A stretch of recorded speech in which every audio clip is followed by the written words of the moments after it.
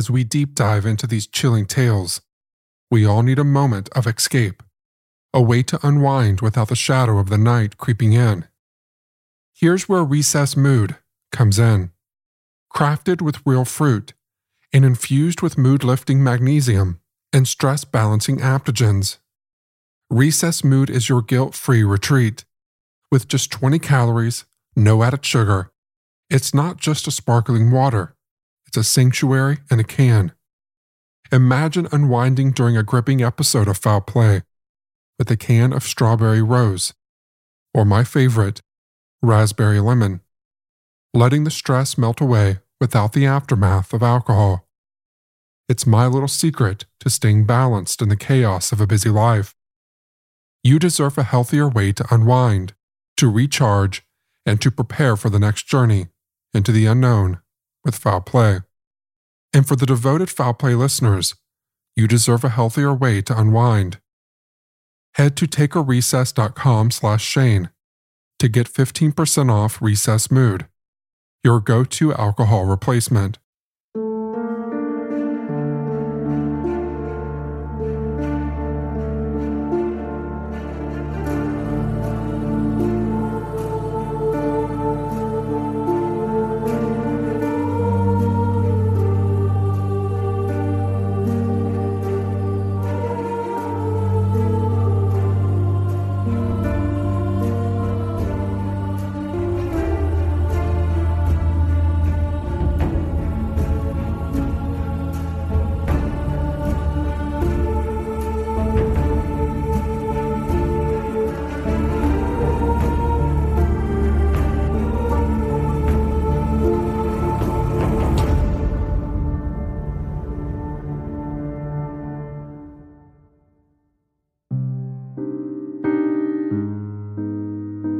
Many of us have built up a certain numbness to murders and heinous crimes, so much that some stories just don't shock us anymore. The world is full of horrifying stories, and we've become desensitized with time. The story of Lizzie Borden's family, however, is still one that can shake the strongest of hearts. We begin in 1892. A wealthy banker and his second wife were murdered with a hatchet in their Fall River house. Lizzie Borden, the banker's unmarried 32-year-old daughter, became the key suspect in the investigation. Lizzie was active in the religious community, and as a young lady, tutoring in Sunday school and educating children of new immigrants. She served as a secretary-treasurer in the Christian Endeavor Society. Lizzie participated in modern social movements, like the Women's Christian Temperance Union. She also belonged to the Ladies' Fruit and Flower Mission. It seemed highly unlikely that Lizzie would ever resort to an act of violence. But isn't it usually the case? A caring young woman, a servant to society, eventually feels undervalued and decides to control her own narrative. After all, Andrew, her father, married Abby Duffrey Gray just 3 years after Lizzie's mother, Sarah, died. It wouldn't have been easy for her to adjust to the change. She only referred to Abby as Miss Borden, even after the marriage, believing that Abby only married her father for his money. And so, Lizzie and her older sister, Emma Borden, rarely ever ate with her father and stepmother, keeping their distance. Despite being the descendant of affluent and influential local inhabitants, her father, who was of English and Welsh origin, grew up in relatively modest conditions and suffered financially as a young man. After making and selling furniture caskets, Andrew became a wealthy property developer. He was the president of the Union Savings Bank and a director of the Durfee Safe Deposit and Trust Company. He was also a director of various text mills and held significant commercial property. His estate was estimated at $300,000 at the time of his death.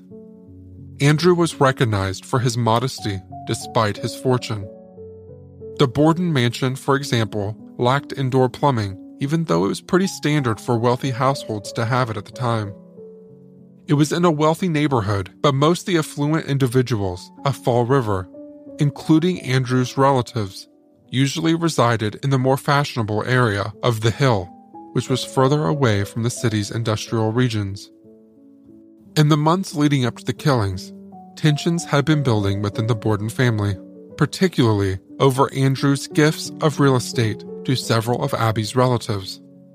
After Abby's sister got a house, Lizzie and Emma demanded they receive a rental property.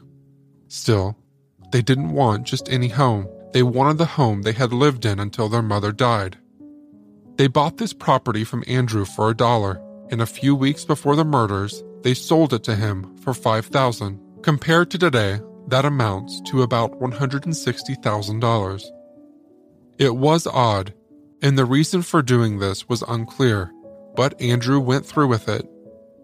A few days later, John Vincom, Lizzie and Emma's uncle from their mother's side, paid a visit to Andrew Borden to talk business. Many theorists have given their 2 cents on John's visit, especially since he arrived a day before the killings. It seems their conversation was around property transfer, and it aggravated an already hostile situation. In addition, even before John arrived, the entire household had fallen sick.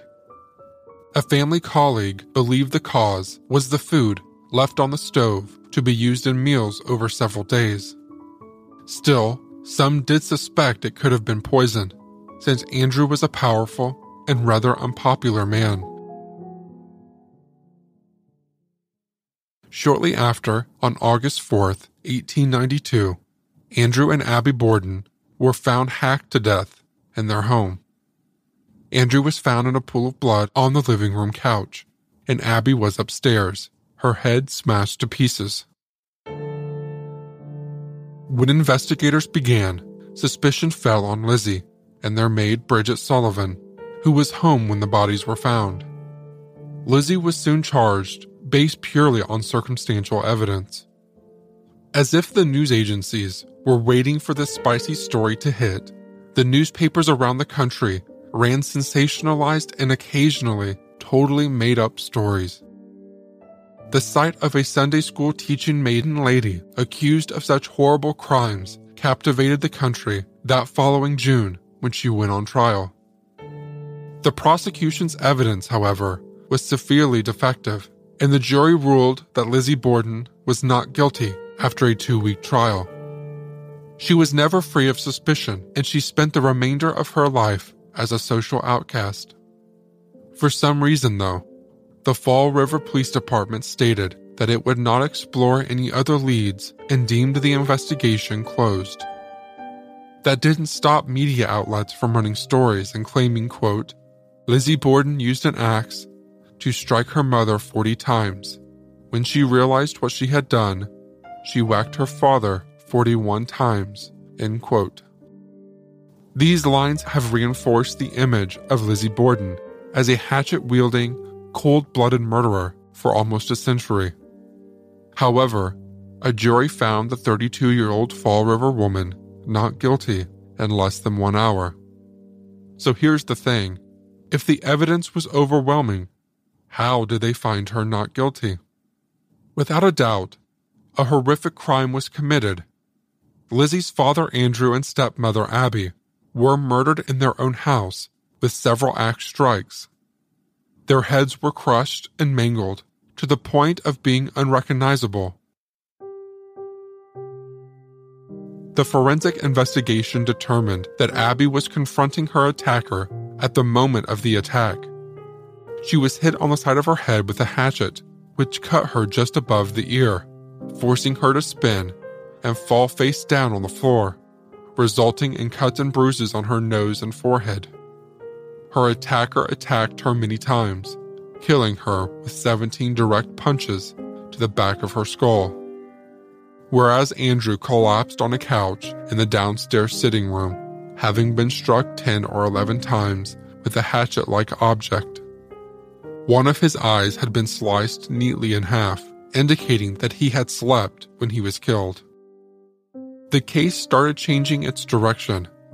It went from claiming Lizzie was the murderer to considering that it happened within the hours of 9:30 and 11 a.m. when Lizzie and Bridget were home but couldn't hear what was going on. It seems that Lizzie entered the parlor only minutes after her father was murdered, and she was greeted with a gruesome image. According to the story, Lizzie is horrified and immediately asks Bridget to fetch a doctor. At the same time, she called a neighbor for help. Another neighbor discovered Miss Borden's body in an upper room a short time later, and they called the police. Lizzie was questioned by the police when they arrived. When it got to the subject of Abby, the police mistakenly referred to her as Lizzie's mother, which made her panic and insist that Abby was a stepmother. Her panic and explosion immediately made her the prime suspect in the case. The police labeled her as a cruel, resentful daughter. She despised her stepmother and murdered her father to stop him from amending his will to favor his wife at the cost of his children. As the case built up, a local druggist stated that Lizzie Borden had desperately tried to buy poison from him the day before the murders. A neighbor reported seeing Lizzie burning a dress several days later. For the police, this seemed like enough information to arrest Lizzie. The case captivated the American people. Newspapers aired horrific, frequently exaggerated, or obviously untrue stories of a decent, church-going, socially involved young woman being converted into a terrible beast. The juxtaposition between the bloody nature of the actions and the refined settings appealed to the public's voyeuristic tendencies. But of course, sensational news stories, in the word of two people, don't make solid evidence. The prosecution's case began to collapse almost immediately after the trial started. There was no blood on Lizzie Borden's clothes when she was discovered at the blood-splattered murder scene. There were also issues with the murder weapon. Andrew Borden's personal attorney was unaware that his client had ever written a will. The defense demonstrated that the burnt garment was worn and paint-stained, and Emma Borden herself had asked Lizzie to get rid of it. Burning just happened to be the household's standard way of garbage disposal. Lizzie also testified on oath that the druggist was misinformed. She had not been to his shop and had not asked him for poison. The state could not provide a plausible motive, a murder weapon, or a rationale for how the young woman might have committed the brutal killings while wearing a clean gown. The verdict got mixed emotions, and the media quickly changed their tune, stating that Lizzie Borden should not have been prosecuted. Despite having no real closure, the Fall River Police Department stated that it would not explore any other leads and deemed the investigation closed. According to them, the killer had been forgiven and let go, and nothing was left to be found. For those who believed Lizzie was innocent, the killer remained a mystery. For those who deemed her guilty, she was let off easy. Either way, doubts and suspicions persisted, and Fall River's fine society abandoned the once respectable Miss Lizzie Borden. For many years, August 4th allowed the more sensational press to sell papers by revisiting the unsolved crime and generating new doubts and theories about the case. The jury's decision appeared to slip into history with each passing year. Lizzie Borden was fully established in a popular culture as the culprit of one of the nation's most renowned and enigmatic murders by the time she died in 1927. Her death, however, does not close the case. At least, not for me. What do you think? Who could have been the murderer? Feel free to theorize until part 2 of this story, next week, where I'll present you with the information from the court trials and several theories.